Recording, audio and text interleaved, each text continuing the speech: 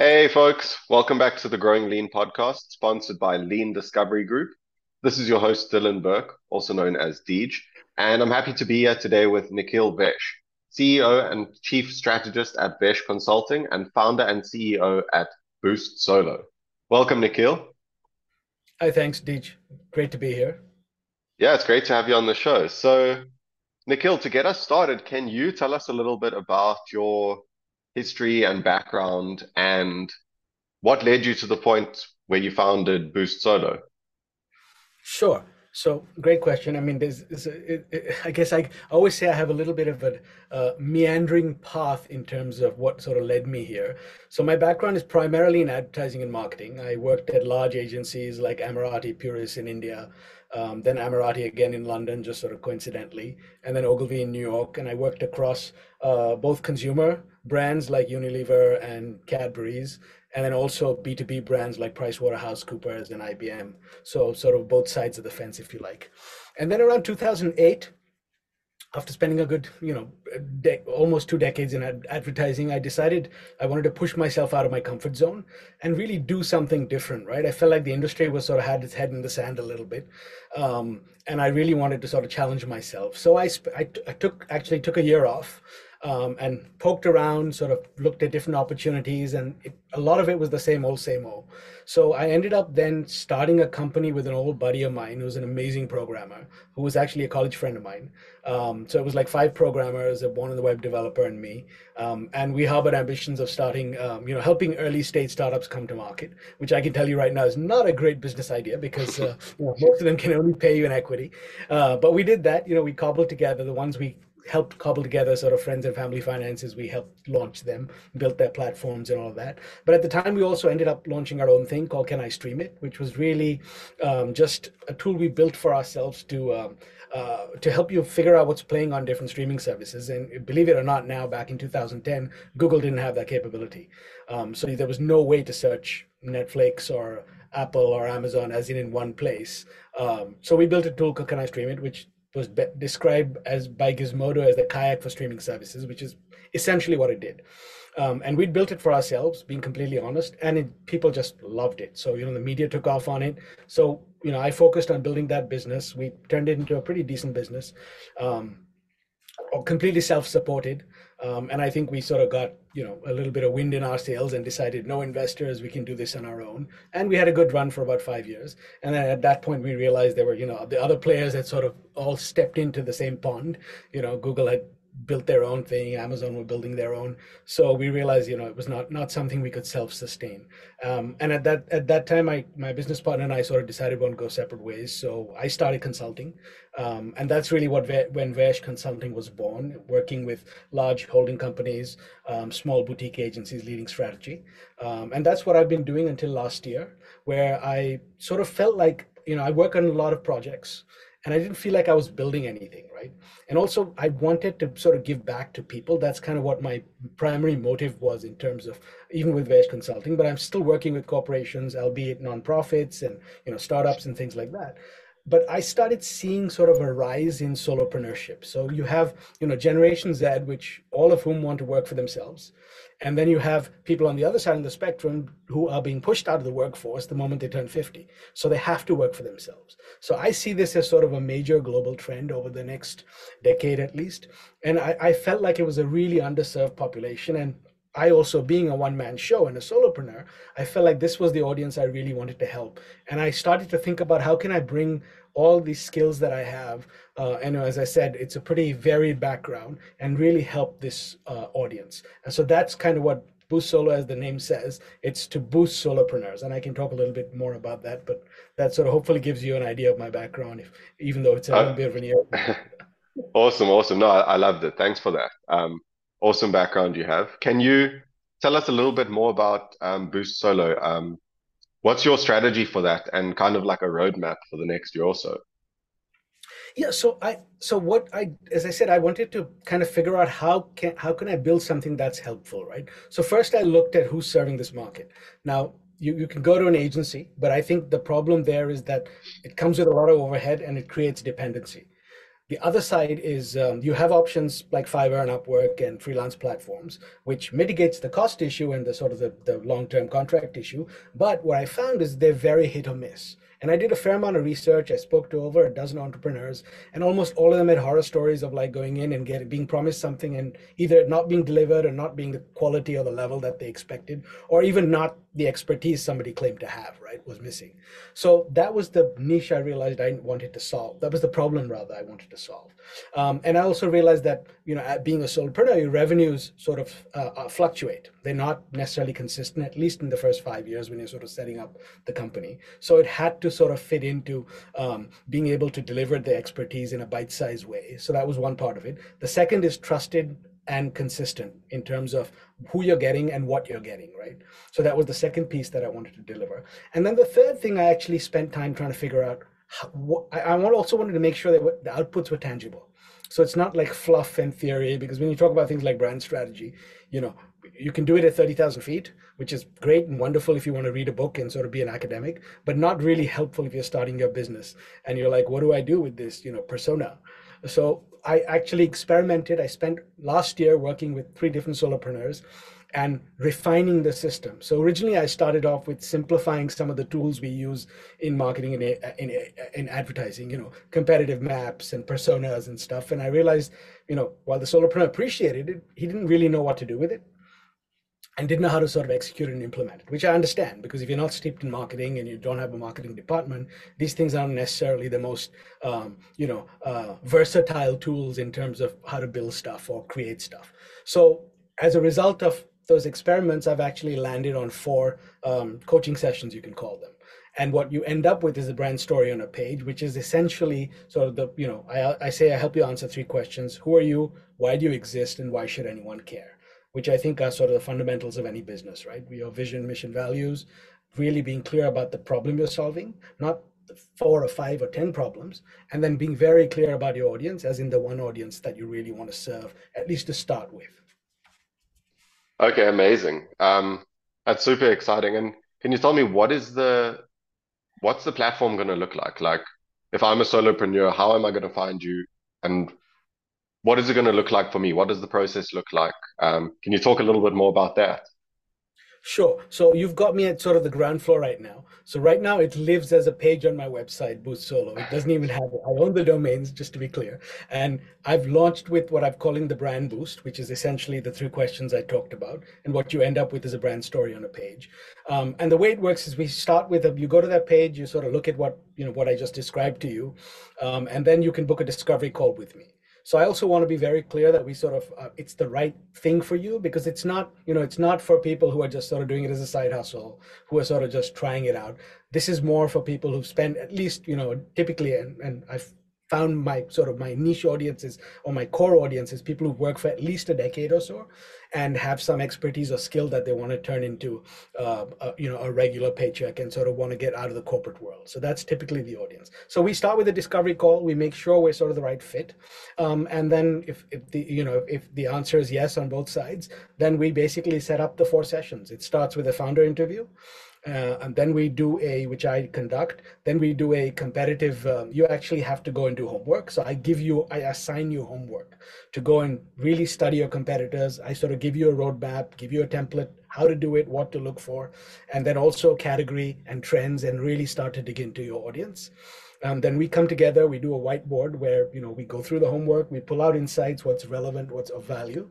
And then session three, I do a live interview with either a customer or a prospect, and kind of show you how to really talk to your audience to sort of really understand and dig up, because ultimately you and I can say whatever we want, right? If Yeah. it's not appealing to the audience, it's kind of no value. So then I make you go and do 9 more interviews, and you share those notes with me in a structured way, and then I put together a brand story on a page, and we have another session where we interrogate it together, and then you're really off to the races, because the brand story on a page literally gives you sort of your mission, your purpose, your beliefs, your creative positioning, your reasons to believe, and then underneath it is sort of clarity on the opportunity, who your audience is, what their mindset is, and really the problem you're solving, and then finally your story, right? The inspiration of why you're doing this.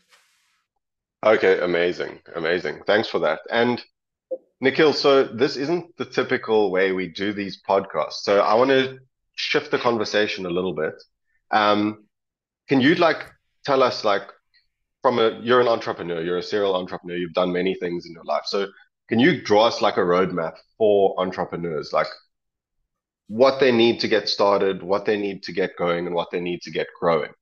Um, I'd love to hear your view on that because you seem to know what you're talking about there. Well, I hope I can deliver. That's a great question. So here's the three things I will say, right? One is that a lot of people have a lot of good ideas, right? And that's great. There's nothing wrong with that. But there are two things I find, and I've been victim to this, I've fallen victim to this, is one is that you're always looking for sort of the perfect opportunity or the perfect time to start or to launch it. There is none, right? I always say today is the perfect time and the perfect day to do it. So that's one, is just start no matter what, how half baked it is, get it out there and try it. The second part of it is don't go full scale. Like I'm not even looking to build a platform in year one, right? There are enough things like Kajabi and stuff where I can deliver sort of like the training or whatever modules I want to set up. Use tools that are already available. Don't go and spend $100,000 building a platform. But test it. So find people who are willing. I network with solopreneurs. That's pretty easy to do. I found, that's what I did. I did a beta test. The first one I did for free. Then I did it at price point X. Then I did 2X, and then I did 3X. And I'm sort of working my way to the price point I believe is the right price point. So that's the second thing. But I'm also refining the system. So there's a value equation on both sides, right? You're getting something at a much lower price than I would normally charge, and I'm learning as a result of your experience. So it works both ways. So that's the second thing I'd do. And then the third thing I'd say is understand at the point at which you can't necessarily do this on your own, right? That's the lesson I learned with Can I Stream It? Whereas where we thought, and I'll be honest, when Netflix actually shut down their private API, they gave us access their public API, they gave us access to their private API. Now in our minds, we were like, oh, we're like, the hottest thing ever now. Now we can go do this on our own, which is not true. At that point, I would have probably gone and gotten investors if I go back and turn the page on Can I Stream It? So that's the third thing I say is understand the point at which you can only take it so far as one person, no matter how brilliant you are, or two or three people. Understand when you need to go and get some investment or some resources or even outside expertise and help, right? Because everybody needs help. So that's the third thing I'd say is when you're ready, when you've reached that point where you've sort of got, I hate the word product market fit because it's just so overused, but I'll say when you've realized you've created value for the audience that you were trying to create value for, right? That's the point at which you decide you want to scale, make this bigger. And that's the third thing I'd do. So I'm not sure but that's sort of the three-step roadmap is what I would say at a high level. Does that make sense? Okay, yeah, no, 100%. And on that first point about executing your ideas, I can felt like a bit of a stab to me because when I was younger, I had I've always had great ideas. I've got a bit of an entrepreneurial mind. And when I was younger, I thought about I saw these people were scanning barcodes and you could like do cool things with barcodes. I was like, it'd be so cool if we could just scan a barcode and pay for our dinner or our food at the groceries or shop with the barcode. And then I just talked about it a little bit. I was like 16 at the time, so I'll give myself that. I was really young.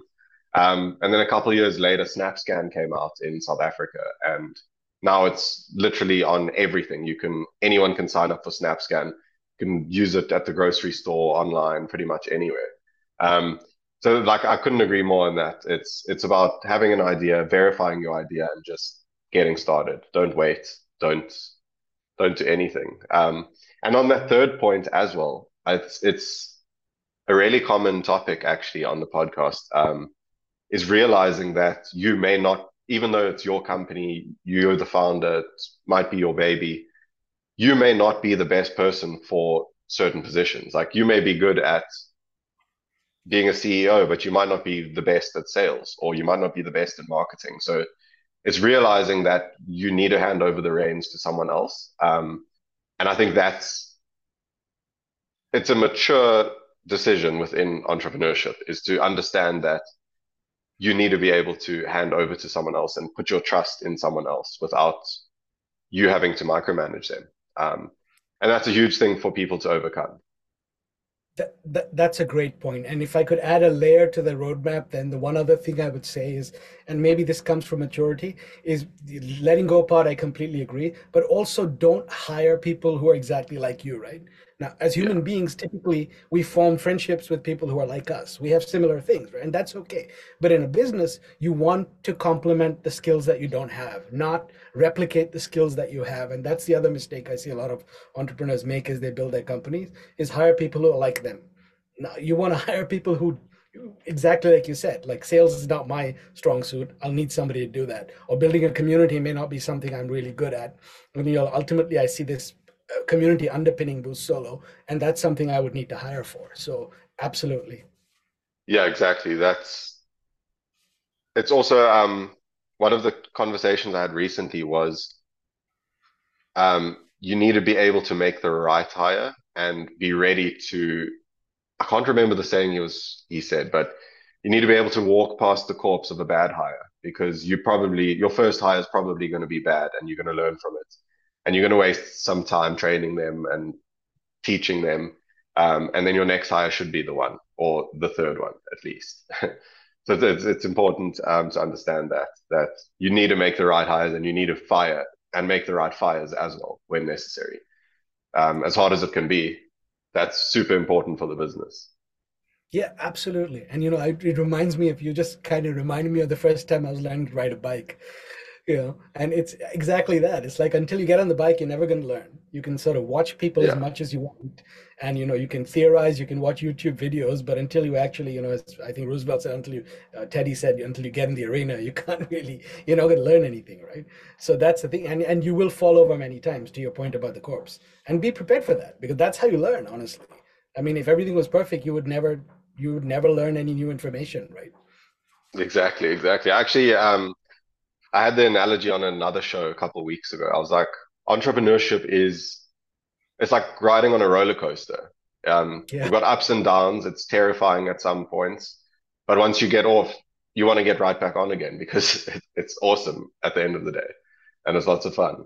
And I think if you're not having fun, you need to have a look in the mirror and reevaluate what you're doing, because at the end of the day, you need to enjoy what you do. I'm a firm believer of that. Yeah, I agree. And again, through experimentation is how I always say you find your passion, right? Nobody wakes up knowing exactly what they want to do or what they want to be. People, even, when I turn 50, I'm like, I'm still figuring out what I want to be when I grow up, and that's okay. Yeah, And I think the beauty exactly. of today, the world we live in today, is you have that option, right? Like my father's generation had one career and that was it. You're stuck with one company for most of your life, and there were no other options.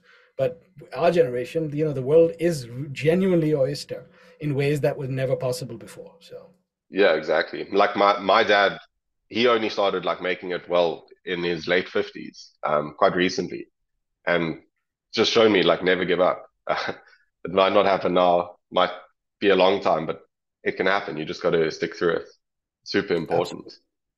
absolutely. Um, Nikhil, where do you see yourself um, in Boost Solo? Let's say in at the 1 year mark from now, and then at the 3 year mark from now. What does the business look like to you?